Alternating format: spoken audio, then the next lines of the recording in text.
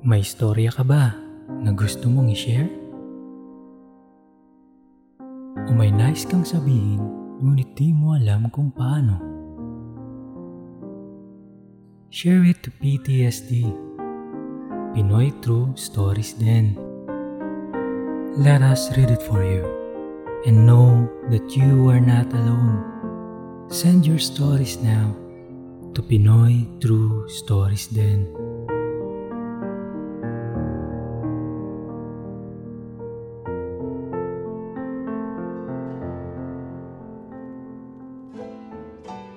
Dear PTSD, tago nyo na lang po ako sa pangalang JB. Gusto ko sanang ibahagi yung kwento ko na nangyari sa akin simula pagkabata. Ako'y namulat at nagmula lamang sa isang di mayamang pamilya. Bata pa lang ako, ay kami na lang ng magulang ko at ang pamilya ang nagtutulungan para makaahon sa kahirapan. Mahirap, lalo na't sariling kamag-anak mo pa mismo ang siyang humihila pababa sa pagkatao mo.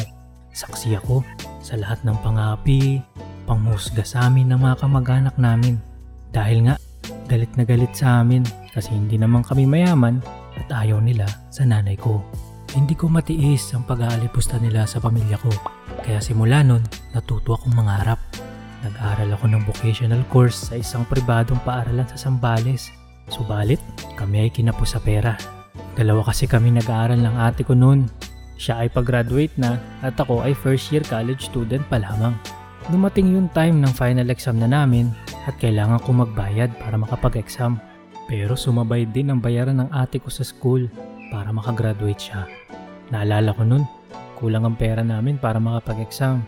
Kaming dalawa at naisip ko na lang na mas paunahin ko na lang makapagbayad ng tuition si ate para makagraduate na siya at makuha na niya ang kanyang diploma.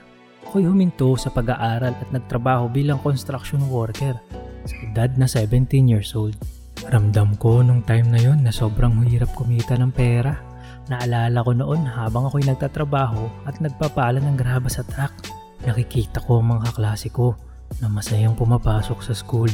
Sa sobrang hiya ko noon dahil naiisip ko na baka kung anong sabihin nila sa akin kapag nakita nila ako na nagtatrabaho ako dito. Tinakpan ko ng damit ang mukha ko para din nila ako makilala. Labis-labis ang kalungkutan ko noon sa aking sarili at nakatitig ako sa kanila habang tumutulo ang luha ko. Iniisip ko, ganito na lang ba ako habang buhay? Magdamag ako nag-isip habang ako'y nakahiga sa isang barong-barong. Doon kami natutulog ng ama ko sa trabaho. Tinitiis ko ang lamig, lamok dahil walang dingding ang tulugan namin. Ramdam ko rin ang hirap ng aking ama sa pagtatrabaho. Dumating pa sa time na naging delikado ang buhay namin doon. Dahil yung lugar na yun ay pinag-aagawan ng dalawang panig. Andun na yung takot, tungkot nung oras na yun.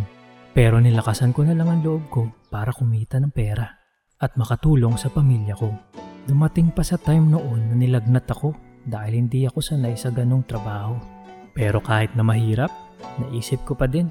Hindi pa sapat ang kinikita ko sa pagtatrabaho sa construction. Kaya nagumpisa akong mangarap ulit. Lumuwas ako ng Olongapo City at bumukod sa pamilya ko para kumita ng mas malaking pera. Naging independent ako nung time na yun. Namuhay na mag-isa, humanap ng ibang trabaho hanggang sa isang fast food ako napunta. Tuwing sweldo ko, halos 80% ng pera pinapadala ko sa pamilya ko sa Zambales. May time pa nga 300 pesos na lang natira sa akin. Pagkakasyahin ko yun sa isang kinsenas. Hindi ko yun pinalam sa pamilya ko dahil ayoko nang mag-isip sila sa akin. Labis na pagtitiis sa gutom ang ginawa ko para lang matulungan ng pamilya ko at ang sarili ko. Dahil sa pangungulila ko sa pamilya ko nung time na yun, madalang lang kasi ako makauwi sa probinsya namin. Hinahanap ko sa ibang tao yung pagmamahal at yung makakasama araw-araw. Nagkaroon ako ng kasintahan noon pero di nagtagal, iniwan niya rin ako. Siguro dahil hindi niya nakikita sa akin yung pag-asenso dahil na rin sa kahirapan ko noon. After ng pangyayaring yon, eto na naman ako kasi hindi nadadala. Mga ilang taong nakalipas, may nakilala naman akong babae. Subalit di naman naging maayos. Parang naulit lang yung nangyari sa akin nung una. Ewan ko ba, siguro ganun talaga kapag walang wala ka. Hindi ka matanggap.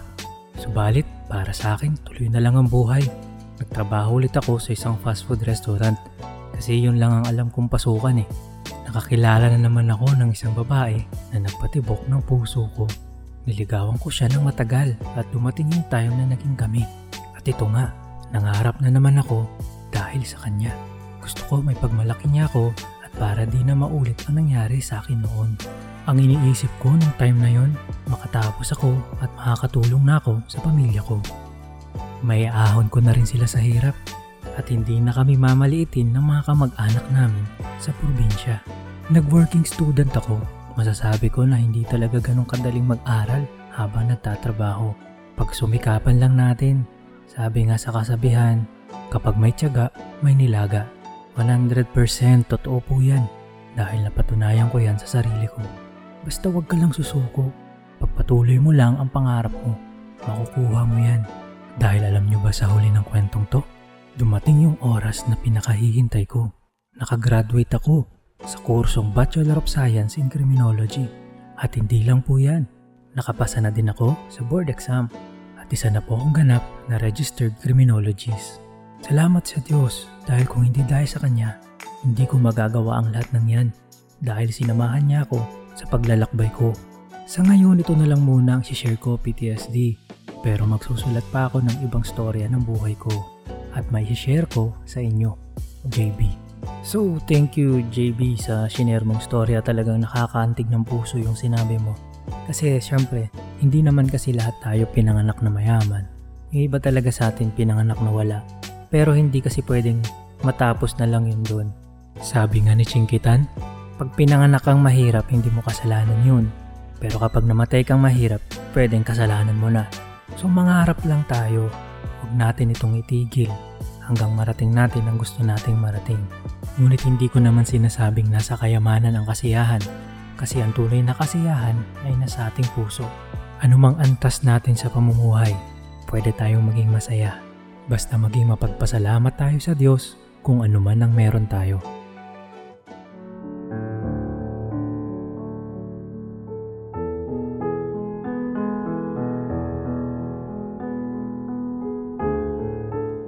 Dear PTSD, my name is Jean. Isa akong OFW. Nais ko lang i-share sa inyo ang story ko noong bago ako mag-abroad. 6 years ago, college time, namatay ang boyfriend ko sa isang motor accident. First boyfriend ko siya. Tumagal din kami more than 3 years. Ang sakit. Sobrang sakit nung nawala siya. That time gusto ko na ring mamatay. I always pray na sana kunin na rin ako ni Lord. So, fast forward. Bumalik ako sa school after a weeks. Sa city ako nag-aaral. Mula sa province namin, 4 hours ang travel. Every week umuwi ako para bisitahin ang puntod niya. Hanggang sa mapagod ako nang pabalik-balik. Naisip ko, sayang na din ang pamasahe. Noong bumalik ako sa school, may mga classmate ako na malalapit sa akin. Mga kaibigan, sila ang lagi kong kasama. Lagi kami food trip kapag walang teacher at after school. Masaya silang kasama hanggang sa nasanay na ako. Kapag kasama ko sila, masaya ako. Nakakalimutan ko yung masamang nangyari sa akin. 5 kami na laging magkakasama noon. Itago na lang natin sila sa pangalan na Arlene, Grace, Ann, at si Kuya Aladin. Although same age kami ni Kuya Aladin, pero tinatawag ko siyang Kuya. Pero pag kami lang magkausap, hindi ko siya tinatawag na Kuya. Matangkad siya at joker ng grupo namin. Nagpa-part-time siya sa isang restaurant. Lagi namin siyang kasama kasi nililigawan niya si Ann. Kaya laging may nanglilibre sa amin. Punta kami ng punta sa mall, kakain sa McDonald's, sa DQ. Nalaman ko iisa lang pala ang church nila ni Ann. In short, sumama ako sa church nila. Magkatabi kami ni Ann that time at tinuro niya yung crush niya. Si Leo. Hi, kilig to the max si Ann. Si Leo pala ay friend ni Aladin. Naging close kaming 4. Minsan tambay kami sa bahay ni Leo. Manggugulo lang hanggang sa naging komplikado na lahat. Si Ann, kuya lang ang tingin kay Aladin. Hanggang sa naiipit na ako sa sitwasyon. Isang gabi noon, may part-time kasi ako sa Ayala Mall. That time closing ako. Hinintay nila akong mag-out, si Leo at Aladin. Past 12 mid na yata yun. Tas niyaya nila akong kumain sa McDonald's. Doon tinanong-tanong nila ako about kay Ann. Siyempre, wala akong masabi. Pero sabi ni Leo that time, alam mo Jean, iniisip ngayon ni Aladdin na may gusto ka sa kanya. Kaya pinagtatakpan mo si Ann. Hindi ko napigilang lumuha that time. Pinipigilan ko pero nasa loob kami ng McDo eh. Nung tumingin ako kay Kuya Aladdin, parang iiyak na din siya. Alam ko nasasaktan siya. Alam niya din na may gusto si Ann kay Leo.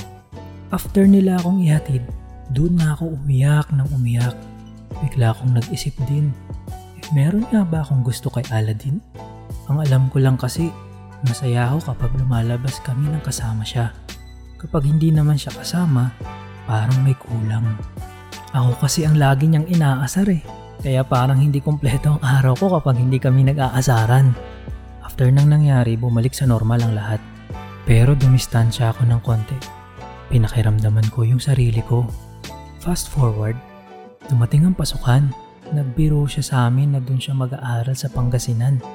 That time bigla akong umiyak. Pagdating ko sa trabaho, umiyak pa din ako. Hanggang pag-uwi ko, umiyak pa rin ako. Nag-aalala yung mga kasama ko. Kala ko matatanggal ako sa trabaho.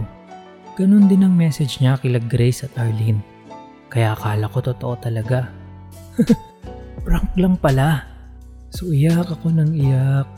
Pero syempre hindi ko sinabi sa kaibigan namin na umiiyak ako. Todo deny lang ako sa sarili ko that time. So balik ulit sa dati ang grupo. Asaran, kwentuhan, pero mas maraming asaran. Naalala ko yung time na namatay yung classmate ng kapatid namin. Hindi ko alam kung anong nasa isip niya, pero bigla na lang siyang nag-message sa akin. Andito ako sa tapat ng boarding house mo. Mga hapon yun. Ako naman agad bumaba. Kala ko nagbibiro. Nandun nga siya. Hindi ko matandaan yung exact na conversation namin. Punta tayo ng Lamay? Okay. Anong oras? Magte-text ako kapag nandito na ako. Okay. Pero bago siya umalis, nakita niya yung kasama ko sa dorm. May dalang alak. Balak kasi namin mag-inuman sa rooftop. Ayun na nga, pumunta kami ng Lamay. Hindi ko alam if anong oras na yun. Hindi kasi pwede yung iba naming mga kaibigan kasi mga bata pa. Ayaw payagan dahil gabi na. Magto 2 AM na yun ng umaga, hindi pa kami nakakauwi. Hindi pa ba tayo uuwi? Tapos na siguro. Tinignan niya ang oras. Hindi ko naman pinansin yung sinabi niya. Hinatid niya ako. Nung nasa tapat na kami ng boarding house ko, nakatingin siya sa rooftop. Parang tinitingnan niya kung bukas pa yung ilaw. Doon ko na lang naalala yung ibig sabihin ng sinabi niyang tapos na. Tapos nang nagiinuman ng mga kasama ko sa dorm. Naghahanap ng chef ang aming company. So, nirecommend ko siya. Na-hire naman siya agad. Ayun, magkasama kami sa work. Masaya ako that time. Maalalahanin siya at maalaga din. Jean, kumain ka muna. Wala pa namang customer. Ako nagluto niyan. Masarap. Talaga lang ha? Tapos minsan, papilit ako syempre. Tapos kapag wala silang ginagawa sa kitchen, dun siya lagi sa tapat ko. Nangaasar, syempre. Hindi ata kompleto ang araw niya nang hindi ako inaasar. Pero masaya ako that time. Dumating yung time na kailangan ko ng malilipatang bahay. In-offer niya yung room niya dun sa bahay nila. So, nag-go ako. Masaya dun sa kanila. Mabait ang family niya. Nakakakwentuhan ko yung tatay niya. Naalala ko nakatulog siya dun sa kwarto ko. Ang bilis niyang makatulog. Hinayaan ko lang siya. Napangiti lang ako. Gwapo din pala tong lalaking ito. Sabi ko sa sarili ko. Tapos ginising din siya ng nanay niya. Medyo iba yung nararamdaman ko nun. Nagugustuhan ko na itong lalaking ito. Pero dinidinay ko pa rin sa sarili ko. Birthday ko yun. Masaya ako sobra. Magkakasama kaming magkakaibigan.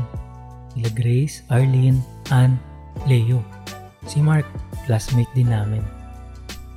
Pero on that day, nawalan din ako ng work. Fast forward na tayo. Medyo boring. Dahil sa hindi ko na alam ang nararamdaman ko, iniiwasan ko siya. Pero hindi ko naman siya minsan maiwasan. Nag-enroll kami sa massage pero hindi naman tinuloy. Mag-partner kami eh. Hanggang sa nararamdaman ko na parehas na kaming nag-iiwasan. Kaya nag-decide na ako na lumipat ulit ng bahay. Ayoko mag-assume na baka pwede maging kami. Iniisip ko, nililigawan niya rin naman yung kaibigan namin. At isa pa, may communication pa sila ng ex-girlfriend niya. Alam ko na umaasa pa rin siya na baka magkabalikan pa sila kahit sinasabi niya na lang na magkaibigan na lang sila. Alam ko na mahal pa niya. If hindi, bakit niya doon pipiliin na mag-OJT kung saan nagtatrabaho ang ex niya? So thank you Jean, thank you sa story mo. And mga listeners, medyo hahatiin natin yung story ni Jean sa dalawang bahagi. So this is the part 1. So abangan natin yung part 2 ng kanyang story.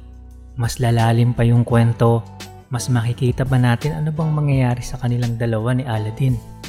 So thank you guys for listening to PTSD, that's Pinoy True Stories din. So I encourage every one of you na send your own stories din para ma-share natin sa iba, kapulutan ng aral, para ma-relax ang mind natin while listening. You know, this season na kailangan natin ng relaxation, ng meditation, makakatulong tong mga stories na pwede nating i-share sa madla. So thank you guys till the next episode of PTSD. God bless us all.